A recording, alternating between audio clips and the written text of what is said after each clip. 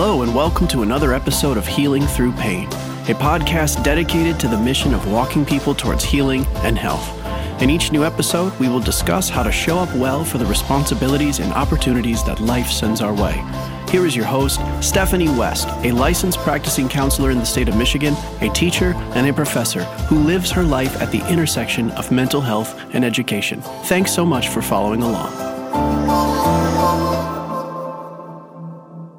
Welcome to a new episode, my friends. We are already more than halfway through January. I hope your January is spectacular so far. In general, I consider myself to be someone who's great at synthesizing information. So I take a lot of inputs and I kind of reconfigure them and I put them out in what I hope are connected and helpful ways. I'm not really someone who comes up with original content. I'm not someone who creates my own theory. I tend to be someone who leans heavily on the many giants who have come before me. And then the other thing I tend to dive into is my own narrative. And so I don't intend to be self-indulgent with this podcast, but what I talk about is usually something that's either going on in my life or something that's come up in the room over the last week or two with clients, which again, then by proxy is something that's going on in my life. And so as I talk about grief today, I am going to share some personal anecdotes, and the intent is not to be self-indulgent, but more just offering up some personal evidences that we can endure hard things. And I want to start with a quote from Henry Cloud from his book, Necessary Endings. I highly encourage you to read this book if you are in leadership, if you are someone who's in business and you struggle with making the best decisions for your company. If you're someone who in your personal life, you know that something needs to be over, but you're not sure how to grapple with it or put it into words. It's such a good book. And it's one of the first that I read again early in the separation process to just kind of bracket my understanding of the pain, but also the opportunity that new beginnings have in store for us and that bitter endings have in store for us. And his quote is as follows, and it's a touch lengthy here, but he's talking about grief. He says, "The grieving process is a mental and emotional letting go. What that means is to face the reality that it is over, whatever it is, and to feel the feelings involved in facing that reality. It means to come out of denial and numbness emotionally and feel whatever you feel. The reason that helps, though, is that grief has movement to it. It goes somewhere, it goes forward. Feeling the anger helps get the protest out of the way, and feeling the sadness helps move the letting go further along. It gets people unstuck. When people do not feel their feelings, positive and negative, about something significant that has ended, they will remain tethered to it in some way. That is why the feelings involved in grief are unique. Unlike emotions that do not take us anywhere and in fact can keep us stuck, the feelings of grief have forward motion to them. When you feel grief, you are saying, I am looking this reality right in the face and dealing with it. The reality that this, whatever this is over, finished. Grief also means I am getting ready for what is next because I am finishing what is over." And so as we talk about grief today, and as I dive into a little bit of my own grieving process, we can grieve what is, what was, and we can also grieve what will never be. And so there are many different places where our emotions can go, and our sadness can go, and our anger can go, and our grief can go. It can be about bad changes. It can be about unexpected loss. It could be about expected loss. It could even be about good changes. And there's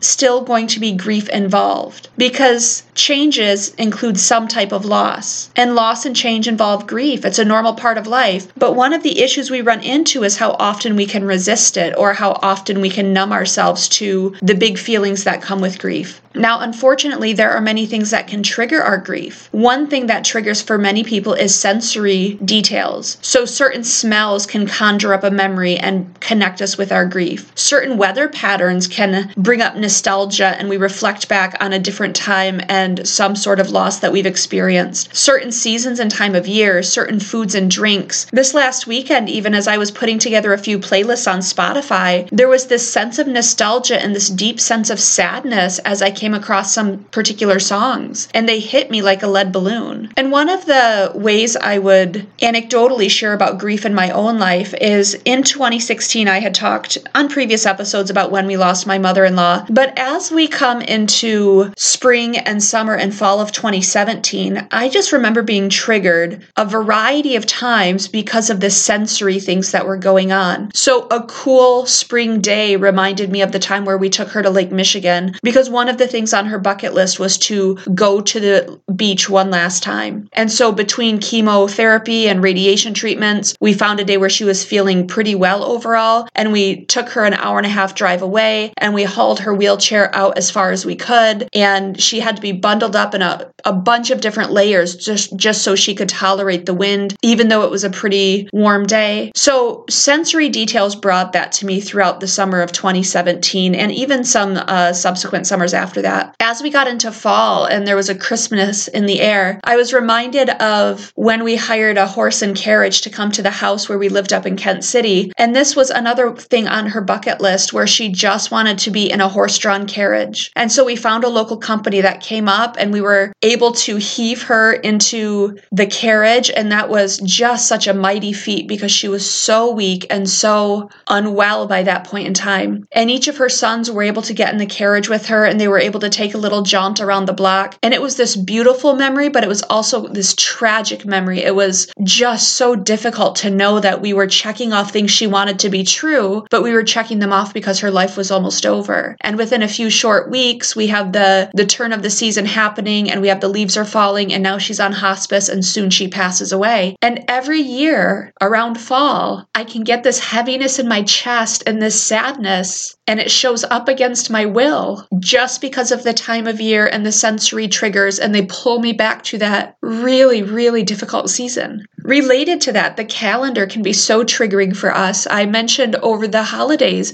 just how difficult Thanksgiving and Christmas and New Year's can be for people who are in a season of grief. But all throughout years of loss, there's going to be things that come up. There's going to be people's birthdays that maybe we think about and it brings a heaviness. There's going to be things that were supposed to be on the calendar that no longer are because that person's not in our life anymore. There's going to be holidays. There's going to be anniversaries. There's going to be things that we mourn because they're over and we grieve because they never will be again. And that's just the reality of it. And the calendar for me this last week was really, really difficult to kind of wrestle with because in January, it's my ex-husband's birthday. And so that just took place this last week. And I was acutely aware for the first time in a decade, I wasn't the one celebrating it with him. And that felt tragic. And then I had a friend reach out to me and she said, "Did you know that next month is already the 1-year anniversary of when we all went on?" We didn't go on a trip together, but we met friends down in Florida. And it was the final trip that he and I took together. And it was actually a trip that felt really promising and really encouraging. And so we're coming up to the 1-year anniversary of that. And then you grieve what was and what is and what will never be. And then in March, we run to the 1-year anniversary of our separation. And so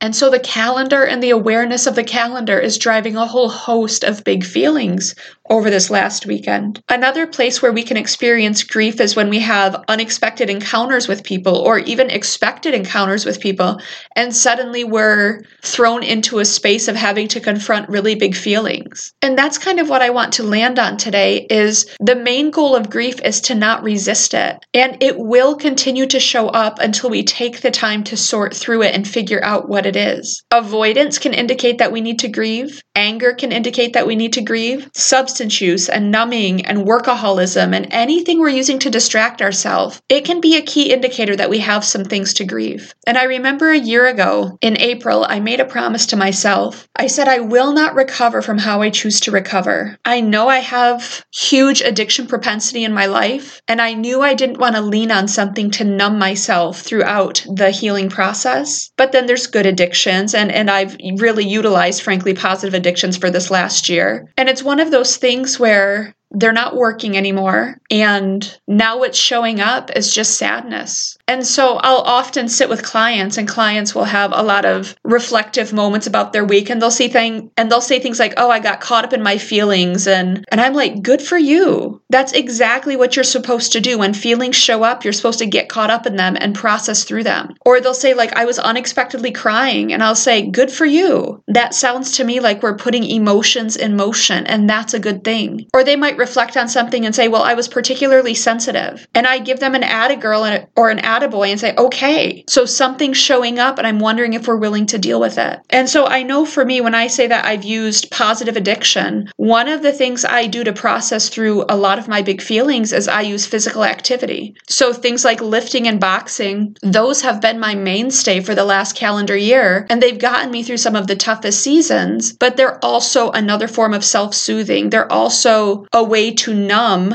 at times. And I can process through emotions often, especially with boxing. I can conjure up certain things and use that energy and intensity to get out aggression. But to some extent, I'm still avoiding sitting in the sadness. I encourage clients often, and I myself really love creative expression. I encourage clients to channel art or music or creative writing, something that takes their sadness, their palpable grief, and puts it in motion in some sort of creative endeavor. For me, my favorite creative expression is dance. I love to turn on a whole host of different kinds of music and just move and use that as a medium for self-expression. And over this last week, as I said, I was putting together playlists. Music can cut me right through the heart, and I know it can do that with a lot of people. And it kind of broke open some new wells of sadness. And that's the nature of grief. And then sometimes I can't process it fully through physical activity or through creative expression. And so then I just have to sit with it, and I have to talk about it, and I have to reflect on it. Maybe I write about it. Sometimes I podcast about it. These are ways to make new meaning of things and process through them, because grief is energy in motion. And when we stymie it, when we don't allow it to be heard, it's energy that gets trapped, but motion is still generated, or energy is still generated, and it's missed opportunity to sit in the sadness of what could have been and what is and what will never be. So I do go to therapy, and I share this quite often. I will process through my emotions in therapy, and in general, it's a super, super helpful practice. But it seems like there's so many things showing up right now that my 1 hour a week is just not going to help me sort through things effectively. So I'm having to find other strategies, and one of the strategies is accepting it and sitting with it, embracing it, holding it, understanding that it has a purpose. And the purpose is to feel it so I can heal it. The purpose is to sit with it and put energy in motion so I know how to move forward into a next chapter. Someday therapy for me will be proactive. It will be something to help me seek out wellness. But for right now, it's still reactive. I'm still trying to heal. And I'm trying to heal from something that ripped the foundation out from under me. And I'm sitting with the understanding that loss is part of life and change is part of life. And because those are true, grief is part of life. And that means feeling all of the things will have to happen if I expect to live well. And for you too, if you expect to live well, you're going to have to feel the feelings. You're going to have to find a way to channel them. You're going to have to find a way to put them into movement. And the beauty is we don't have to be scared of it, because once it's in motion, we know we're doing the work to heal. And that's my wish for me, and that's my wish for you. Thanks so much, guys. Have a good rest of your week.